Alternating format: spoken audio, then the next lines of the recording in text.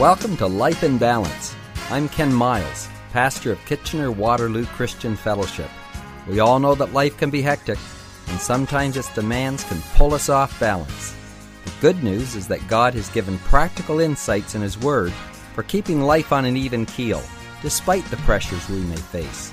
This program is designed to help us understand and apply God's wisdom in our everyday lives.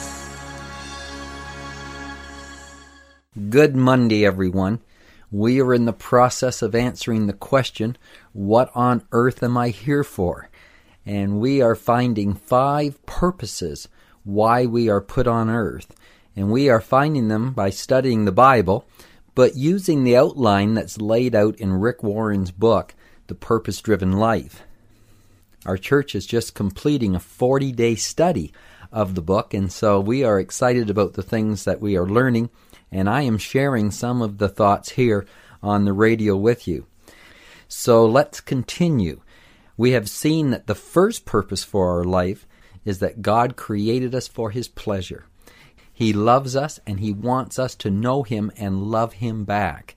And when we do that, it's called worship. So the very first purpose that we're put on this earth for is to worship Him.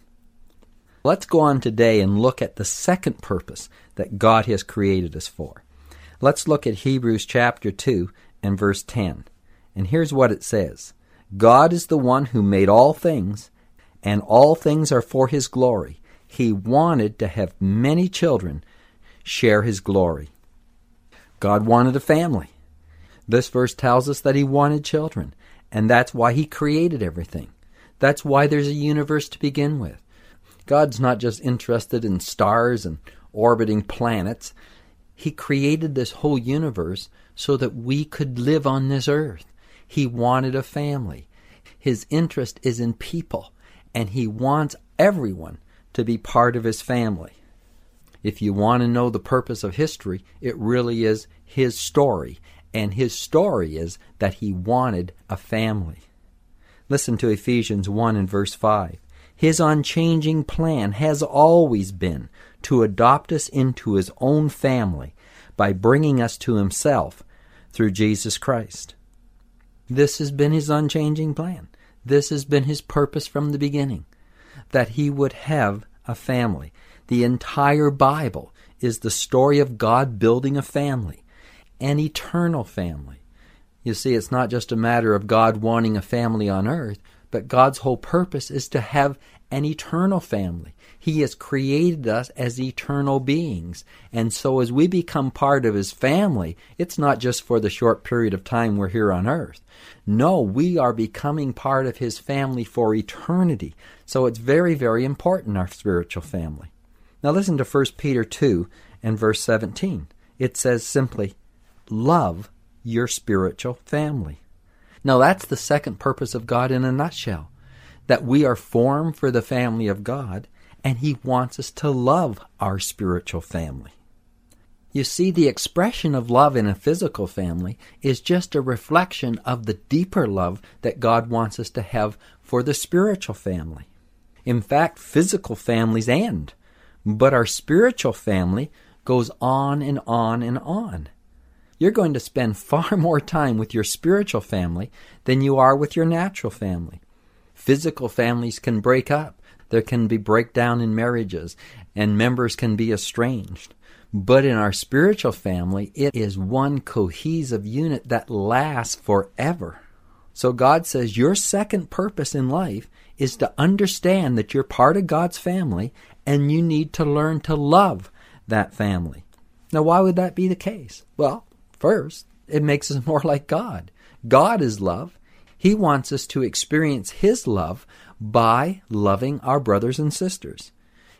Another reason He wants us to love one another is just simply He wants us to get along. I mean, which one of us as parents do not want our children to get along and live in harmony? And so God is the same way. He has a family, and He wants us to get along. And then thirdly, it's practice for eternity. This is what eternity is going to be all about. We're going to live with our spiritual family forever and ever. So we need to start learning how to love them now and experience the different aspects of God's love by loving people that perhaps are a little different than us, who have different ideas than we do, who respond differently than we do. God wants us to learn to love one another so that that love can deepen and it will be expressed throughout eternity. So, to summarize this into a word, our second purpose in life is fellowship. Fellowship. Now we need to look at this word fellowship for a moment because, again, it's a misunderstood word. We use it in many ways, but many times we don't know the essence of it. You know, if you ask someone at church, how would you fellowship with another Christian? He might think, well, it's having a conversation with them, or maybe it's eating out together, or maybe it's sitting beside each other in church. And so we say, well, we fellowshipped with each other. Really, that is such a shallow understanding of fellowship. We can do that outside our spiritual family. We can talk to people, we can eat with people, we can enjoy being together with someone, but that doesn't begin to express fellowship as we find it here in the Scripture. So what are we talking about here? Listen, fellowship is loving God's family. It's not just being with them and talking.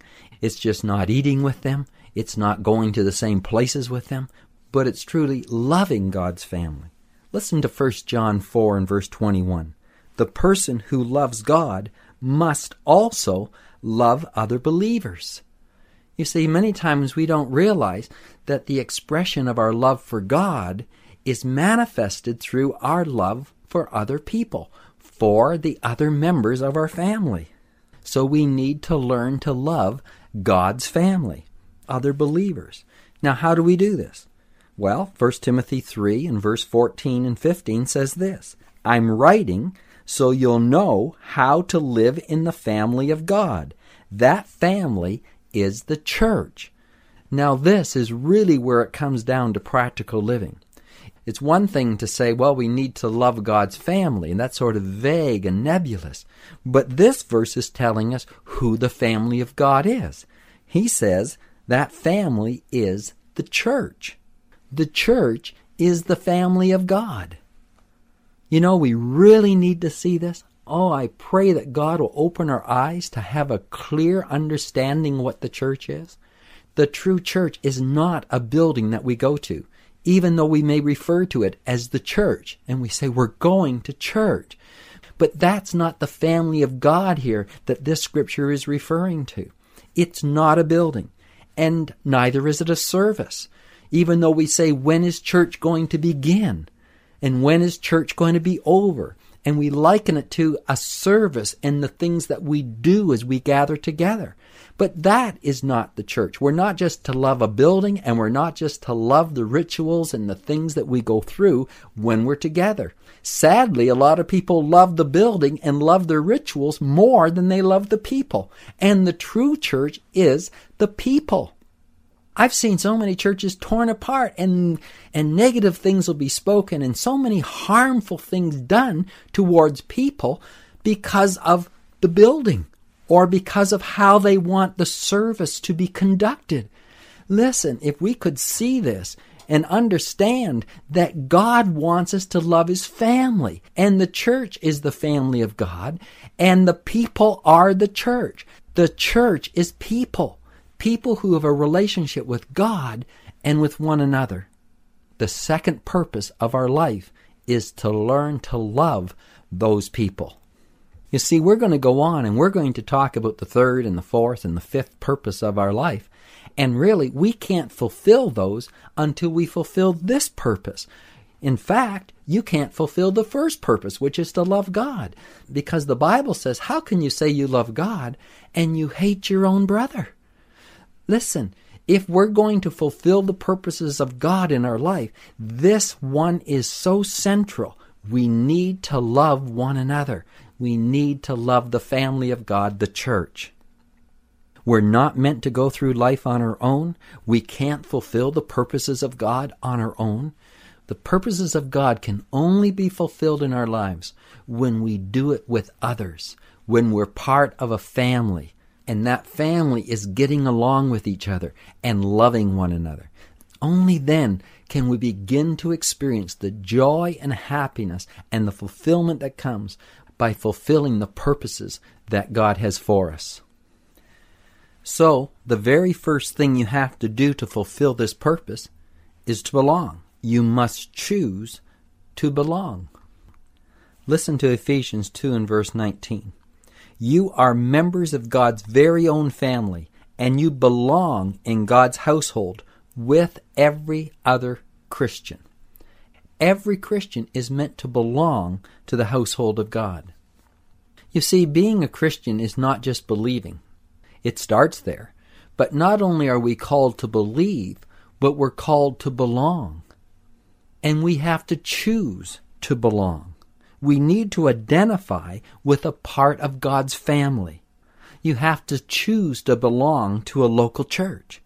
It's a choice. It's a membership choice. Now, I've heard many people say, well, I'm a Christian, but I don't want to belong to any church. And they say it with a straight face, not realizing that it reveals a deep ignorance of what the church is all about, of what being a Christian is all about. The church is where you live out what it means to be a Christian. You know, if you think about it in some other ways, it's like someone saying, I'm a football player, but I don't want to belong to any team. Well, that's what being a football player is all about. How can you be a football player and not belong to a team? Or it's like someone saying, I'm a tuba player, but I don't want to be part of any orchestra. I mean, a tuba player finds his expression through the music that is written to be played with other instruments in an orchestra. Without the orchestra, a tuba player loses his purpose and reason for being. Think about it in the insect world. I'm a bee, but I don't want to be part of the hive. I mean, I just fly around on my own out here. What's wrong with this picture? Well, first of all, it wouldn't survive very long. Secondly, it wouldn't fulfill the design or the purpose for which it existed. Listen, similarly, a Christian without a church family is an orphan. God meant for us to be part of a family. As this verse says, we belong in God's household with every other Christian. So let's lay hold of the second purpose that God has for us, to belong to the family of God and learn to love each other. Well, we'll continue tomorrow.